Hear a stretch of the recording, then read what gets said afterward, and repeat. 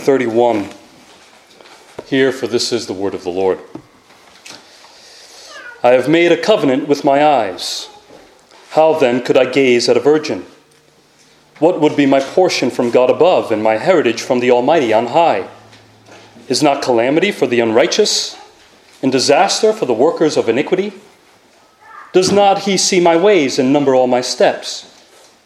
If I have walked with falsehood and my foot has hastened to deceit, let me be weighed in a just balance and let God know my integrity. If my step has turned aside from the way and my heart has gone after my eyes, and if any spot has stuck to my hands, then let me sow and another eat, and let what grows from me be rooted out. If my heart has been enticed toward a woman, and I have lain in wait at my neighbor's door, then let my wife grind for another, and let others bow down on her. For that would be a heinous crime. That would be an iniquity to be punished by the judges. For that would be a fire that consumes as far as Abaddon, and it would burn to the root all my increase. If I have rejected the cause of my manservant or my maidservant, when they brought a complaint against me, what then shall I do when God rises up? When he makes inquiry, what shall I answer him? Did not he who made me in the womb make him? And did not one fashion us in the womb? If I have withheld anything that the poor desired, or have caused the eyes of the widow to fail, or have eaten my morsel alone, and the fatherless has not eaten of it. For from my youth the fatherless grew up with me as with a father, and from my mother's womb I guided the widow. If I have seen anyone perish for lack of clothing, or the needy without covering, if his body has not blessed me, and if he was not warmed with the fleece of my sheep, if I have raised my hand against the fatherless, because I saw my help in the gate, then let my shoulder blade fall from my shoulder, and let my arm be broken from its socket. For I was in terror of calamity from God, and I could not have faced his majesty. If I have made gold my trust, or called fine gold my confidence, if I have rejoiced because my wealth was abundant, or because my hand had found much, if I have looked at the sun when it shone, or the moon moving in splendor, and my heart has been secretly enticed, and my mouth kissed my hand, this also would be an iniquity to be punished by the judges, for I would have been false to God above. If I have rejoiced at the ruin of him who hated me, or exulted when evil overtook him, I have not let my mouth sin by asking for his life with a curse. If the men of my tent have not said, who is there that has not been filled with his meat? The sojourner has not lodged in the street. I have opened my doors to the traveler. If I have concealed my transgressions as others do, by hiding my iniquity in my heart, because I stood in great fear of the multitude, and the contempt of families terrified me, so that I kept silence and did not go outdoors. Oh, that I had one to hear me. Here is my signature. Let the Almighty answer me. Oh, that I had the indictment written by my adversary. Surely I would carry it on my shoulder. I would bind it on me as a crown. I would give him an account of all my steps. Like a prince, I would approach him. If my land has cried out against me, and its furrows have wept together, if I have eaten its yield without payment, and made its owners breathe their last, let thorns grow instead of wheat, and foul weeds instead of barley. The words of Job are ended. In the name of the Father, the Son, and the Holy Spirit. Amen. We have come to Job's third and final speech, and this is his final appeal to God. This is his final appeal of innocence. Throughout the book, he has been appealing to his friends that he is innocent of all of their false accusations that he was suffering because of sin. And he has been appealing to God that he has been punishing an innocent man. Now, when you first read this chapter, you may have one of two reactions. You either relate to what Job says, or you're saying to yourself, he sounds a little self-righteous here. Pastors and scholars who have studied this over the years are all over the place when it comes to interpretation. Some side with Job, while others conclude that he is being a bit self-righteous. So which is it? Yes. I think it is a little bit of both, as we shall see. Throughout the book, he gets some things right and some things wrong. And here he begins with a covenant. He says, I have made a covenant with my eyes. How then could I gaze at a virgin? Now, unlike many of the covenants in the Bible where God comes to man and makes a covenant with man, this is a covenant that Job made with himself. It is a pledge or a promise. He promised to keep a clear conscience before God, much like when Paul said, I always take pains to have a clear conscience toward both God and man.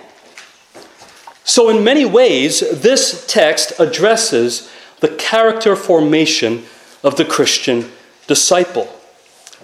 And what we'll see throughout this chapter is that Job wants to present his appeal of innocence by denying private sins, public sins, concealed sins against God and man, and finally, as he does throughout the text, he leaves it to the Lord to decide whether or not he will receive covenant blessing or covenant curses for his conduct.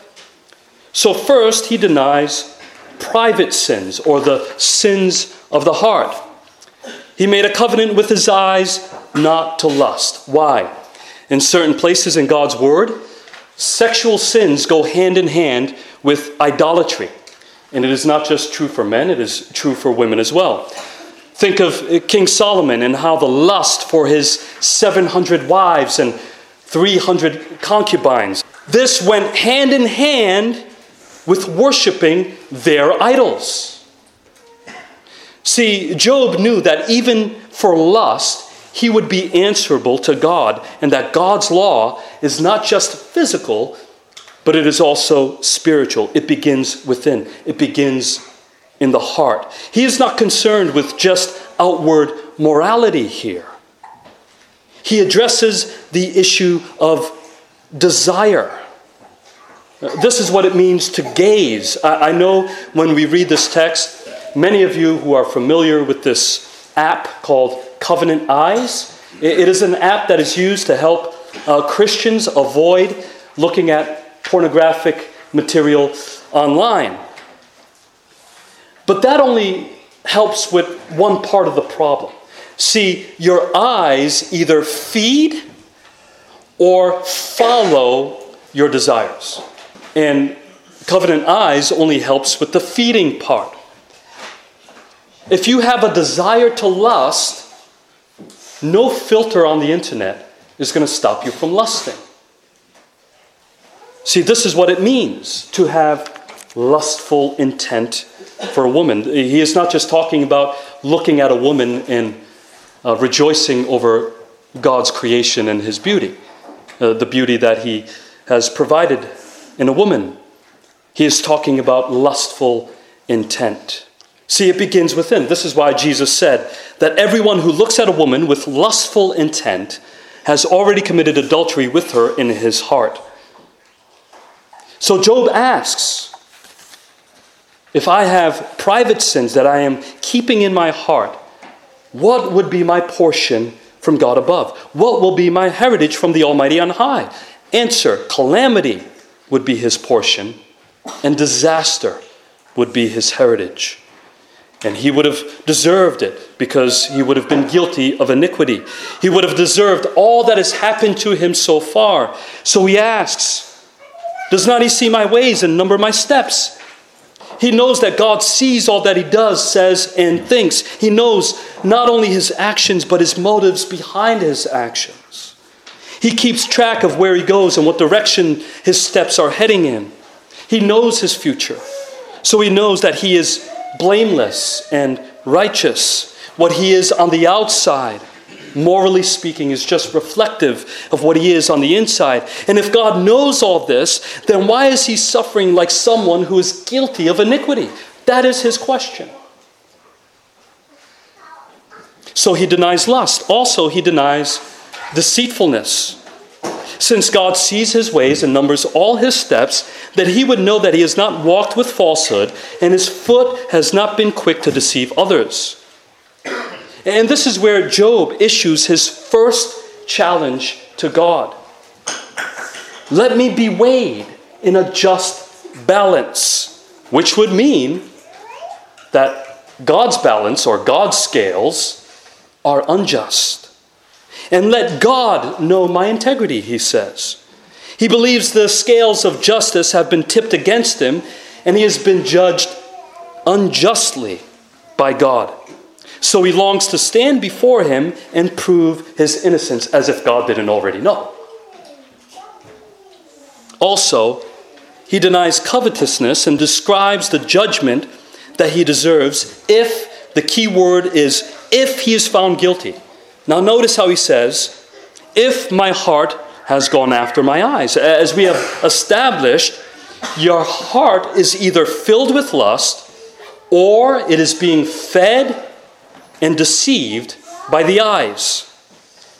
John warns us about the desires of the eyes because this is how Eve was deceived. When she saw that the tree was good for food and that it was a delight to the eyes, the heart and desires followed. That is the starting point that would lead his step to turn aside from the way of God and his hands to be blemished with spots of iniquity and sin, as when you steal from someone. Then he says, if this is true, then you can send covenant curses upon my land. He says, then let me sow and another eat, and let what grows from me be rooted out. See, the majority of the early readers of this text would have been the Israelites. And they would have been familiar with this language. It is similar to the covenant blessings and curses found in Deuteronomy 28, when the Lord told Israel in sum, if you obey my voice, there will be blessing. If you don't obey my voice, there will be curses. In fact, one of the curses was, you shall plant a vineyard, but you shall not enjoy its fruit. And the ironic thing that you will notice is in every point, these so-called curses that he will describe have already come down on Job in chapters 1 and 2. And Job is asking why? I am innocent. I deserve those covenant blessings. Secondly, he denies public sins, which are adultery, sins against inferiors or servants, and sins against the poor and defenseless. He denies going after his eyes and the desires of his heart. If my heart has been enticed toward a woman who is not his wife, and I have lain in wait at my neighbor's door, waiting for him to leave so he could sneak around with his wife, he says, let what I have done to my neighbor be done to me, but worse. He says, then let my wife grind for another. Grinding is another way of speaking about domestic duties, such as grinding grain and spices for cooking. Let her care for someone else's home. And he says, let others bow down on her. We don't need to get into the details about what this means, but basically he is saying, let other men, plural, share in the intimacy that was once reserved for Job alone. Imagine the pain this would cause Job. But the punishment fits the crime. Job's conviction is that adultery is a grievous sin. It is a crime so heinous that it deserves to be brought to court and punished by judges. The author of Hebrews warns that God will bring judgment on the adulteress in Hebrews chapter 13. It is so grievous that the punishment would open the gates of hell, so to speak. For that would be a fire that consumes as far as Abaddon or Apollyon, the angel of the bottomless pit. and it would burn all that Job had. And since he is innocent, he would not expect this to happen to him. But guess what? According to Job, this has already happened to him. Remember in chapter 1, verse 16, when the fire of God fell from heaven and burned up his sheep and servants. And he's asking why? I'm innocent. Also, he denies sins against his inferiors or servants. He denies being unjust to them when they brought up a complaint against him. He sought to correct his wrongs. We've probably all dealt with a boss who had a power trip or who used his authority against us. But listen to Paul and Paul's reasoning in Ephesians chapter 6. He speaks to masters of servants. He says, "Masters, stop your threatening, knowing that he who is both their master and yours is in heaven," meaning he sees everything that you do, and that there is no partiality with him. And this is the direction that Job goes in. Because if Job is guilty, he asks, what shall I do when God rises up in judgment from his judgment seat? When he makes inquiry, what shall I answer him? I wouldn't be able to speak to this issue. Because didn't God make us both? Isn't he our creator?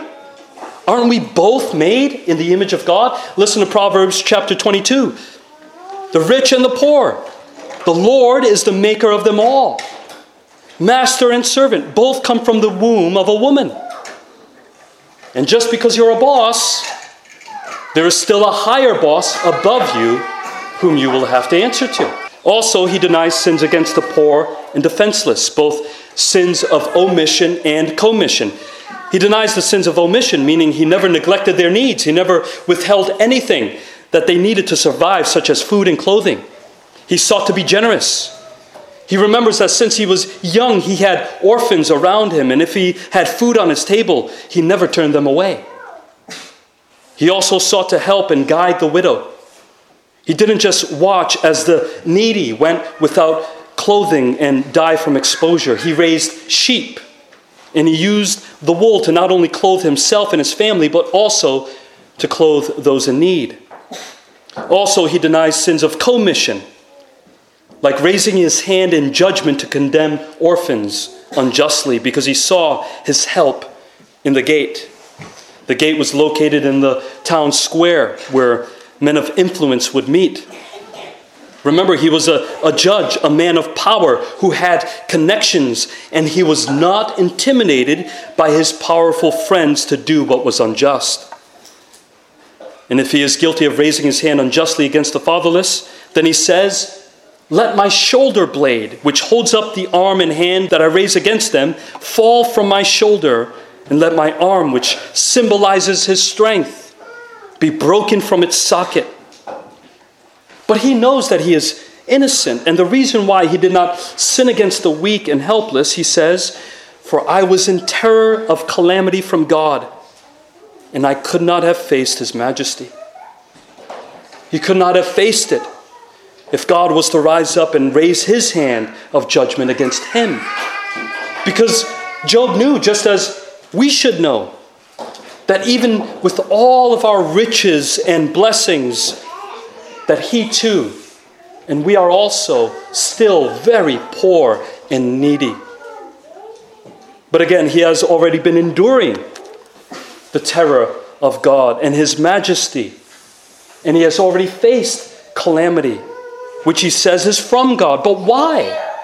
He says, "I'm innocent."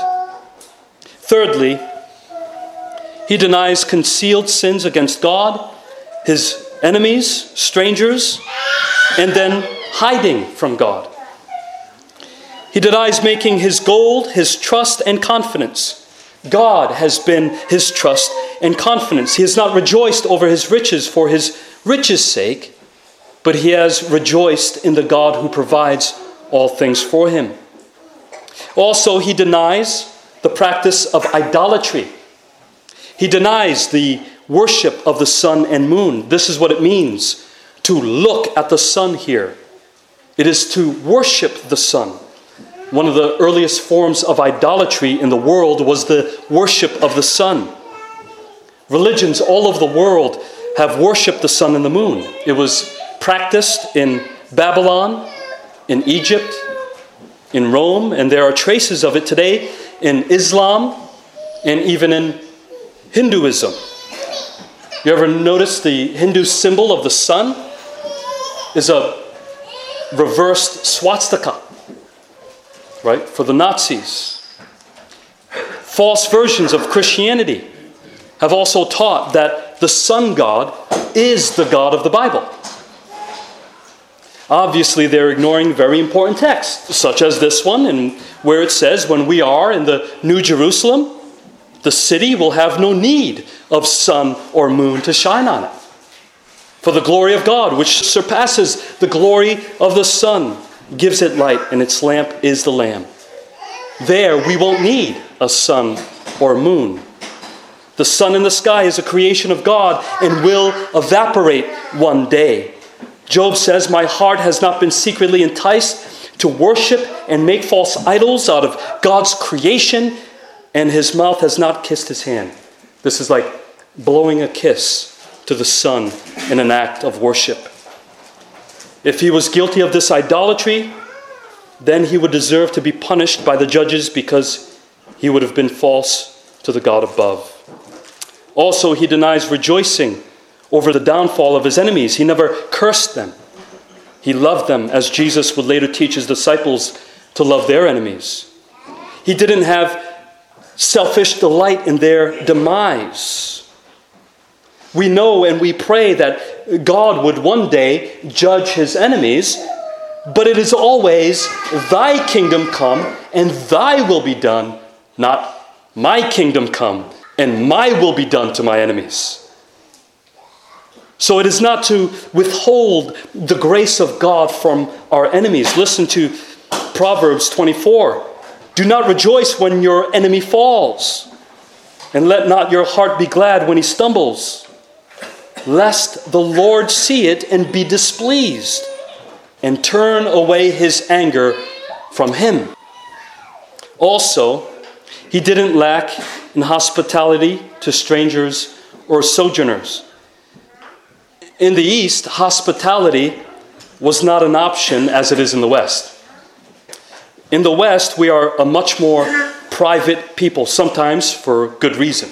So I'm not saying there's never a reason to turn someone away, maybe for the sake of safety. But in the East, hospitality is required. In fact, later this would be required of God's law in Deuteronomy chapter 10, verse 19. So Job is saying, when strangers passed through Job's neck of the woods, they were given a place to set up their tent on his property. The strangers didn't have to be exposed to the dangers of setting up their tent on the streets. Job's doors were always open to them. And no one would have to ask, did everyone get something to eat? Also, he denies concealing sins as others do. Now, there's another translation that I favor because Job hints at it throughout the text. And the other translation says, if I have concealed my transgressions as Adam did. And from Adam, this has been the pattern of humanity.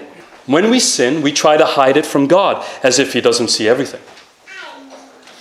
But this text also hints and points to a better covenant than that of Adam, where God's people wouldn't have to hide their sins, but they would confess their sins and they would be forgiven through a sacrifice offered to God. Because Job is not saying that he is sinless. In fact, he is saying the exact opposite. He is saying he doesn't hide his sins as if he was afraid of being exposed either before God or in front of the multitude or the congregation. He didn't fear the scrutiny of society or the church. When he confessed his sin, he didn't feel the great fear of the gossip corner. You can hear them saying, "Did you hear what he did?" He didn't fear those who would now look down on him for his mistakes to the point where he didn't even leave his house. No, he confessed his sin, both to God and to his people when necessary, because he knew that he was in God's favor and that there is forgiveness through the sacrifices he made to God. His heart was clean and his conscience was clear. This is one of the benefits of being under the covenant of grace. And it would all be fulfilled in the life, death, resurrection, and ascension of Jesus Christ. And so, for us, this congregation of Jesus Christ should not be a place of contempt for sinners, but a place where sinners come to confess their sins and be received into the fold where we live a new life in Christ together. And if all this is true of Job, then why was Job suffering? This is the question that Job had for God, so he challenges him again. The creature calls out the Creator. Probably thinking, what audacity. Oh, that I had one to hear me. It sounds like he is losing his patience. He says, here is my signature. Here is my seal. Like when you have a signet ring and you seal a document or contract with melted wax. I see it in the movies all the time. It's pretty cool. He is saying, I have fulfilled the terms of my covenant, and here it is. But where is God? Let the Almighty answer me. Oh, that I had the indictment written by my adversary. He calls God his adversary. That's not a good thing.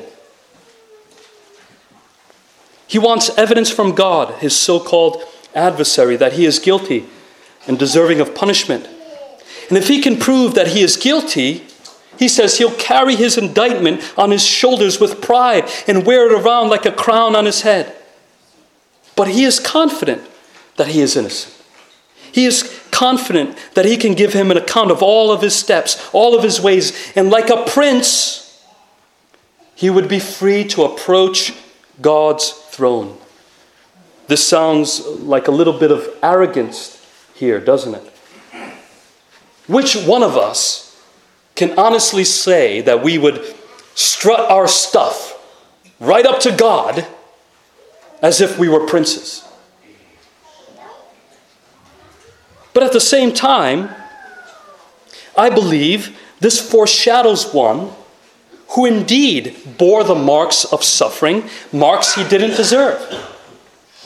And later he would present his marks before the throne of God, and the creatures surrounding God's throne would bow down to worship this Lamb who was slain. This picture is given to us in Revelation chapter 5.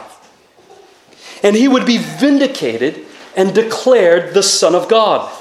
As you know, I love the Chronicles of Narnia, especially the Lion, the Witch, and the Wardrobe.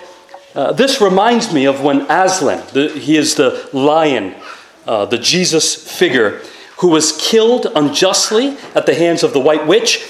But as the sun rose, he appeared alive, standing above the broken stone table where he was killed. And he goes on to explain to Susan and Lucy that when a willing victim who had committed no treachery was killed in a traitor's stead, the table would crack and death itself would start working backwards. There would be vindication for him and salvation for the traitor, for us. Fourthly and lastly, he leaves it up to God, the God of heaven and earth, to judge whether or not he deserved covenant blessing or covenant cursing. The wording is not placed here randomly. He has already mentioned that he did not hide his sin like Adam, and now he is saying to the Lord, if I am guilty, if my land has cried out against me, then curse the land the way you did with Adam when you told him the ground shall be cursed, and in pain he would eat of it, and it shall bring forth thorns and thistles all mixed in. Let thorns grow instead of wheat and foul weeds instead of barley. And later, again, similar curses were promised to Israel if they did not obey the voice of the Lord. This curse is a testimony to the fact that man has not kept this covenant. And truthfully, only one man would keep this covenant. But Job claims that he did. And yet his land is already cursed. Why? Why? So what do we make of Job? What will be our final analysis of Job in the end? First, we must conclude he is a type of one who was to come. Because there is only one who fulfilled all of what Job says here perfectly. There's only one who was completely pure from the inside out, who loved God and man perfectly. There's only one who would completely and could completely deny private sins, public sins, and concealed sins. And the difference is he never had to confess sin because he had no sin. And yet, he would receive covenant curses, far worse than Job describes here. Yes, he would be stripped of everything, but far worse than that, he would be forsaken by his father. There is nothing worse than being forsaken by God and considered a curse. But why? Why did he become a curse? Christ redeemed us from the curse of the law by becoming a curse for us. He became a curse for all of us who look at this text and could not repeat Job's words with a clear conscience before God. He became a curse so that we would not be cursed for not fulfilling all that is required in God's law, all of what Job says here. Which one of us could stand before him without reservation and say, I am innocent of all these things. I am innocent of private, public, and concealed sins? Would you pray the prayer of the Pharisee? I'm not like other people. Or would you pray the prayer of the tax collector? God, be merciful to me. I'm a sinner. Secondly, I would say, Job was a chosen servant of God. He was a child of God, yet he was flawed like all of God's children. He was a saint and a sinner at the same time. He, like all of us, can get things wrong at times. Because although Job was right in that he was not suffering because of his sin, but he was wrong in the way he justified himself while questioning and challenging God. Much like his friends, he had the character of God mistaken. He believed that God was unjust in punishing him, all because he didn't understand what was going on to him. He misunderstood his suffering and the purpose of it. Because the truth that Job wasn't fully aware of was that God was not punishing him. Actually, he was using him as a servant to defeat the claims of Satan, though imperfectly. And later, he would receive a greater reward. So he was not suffering because he sinned. He sinned because he was suffering. His suffering led him to question the good character of God and his ways. It led him to challenge God. So was he being self-righteous here? No and yes. I know that's frustrating, but that's probably the best you're going to get on this side of heaven from anyone. Because although Job was flawed, it did not change his status as a child of God. So what this text teaches us about Job as a flawed believer is the doctrine that we are justified by faith alone. He will stand before God. He will be rebuked by God.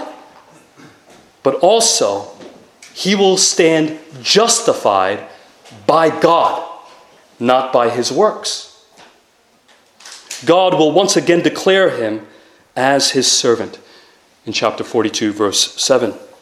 But also, thirdly, Job lays out a blueprint for the Christian life. We are called to repent of private sins, of public sins, adultery, sins against inferiors and superiors, spouses, sins against our children, sins against our congregations, sins against strangers, sins against the weak and defenseless, the poor and the needy, hatred toward our enemy, and idolatry. And he begins from the inside out. But also as Christians, we are to recognize and confess that we have not met the standard of God. We have fallen short at every point.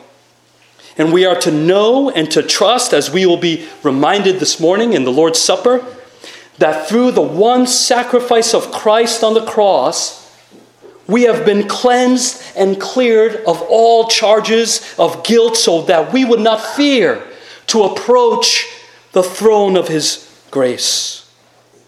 Because we stand here right now, justified by him, by what he has done on the cross.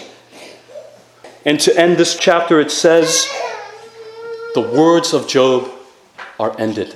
And now, Lord willing, next time we will hear from another speaker who will respond to Job and his friends. Amen.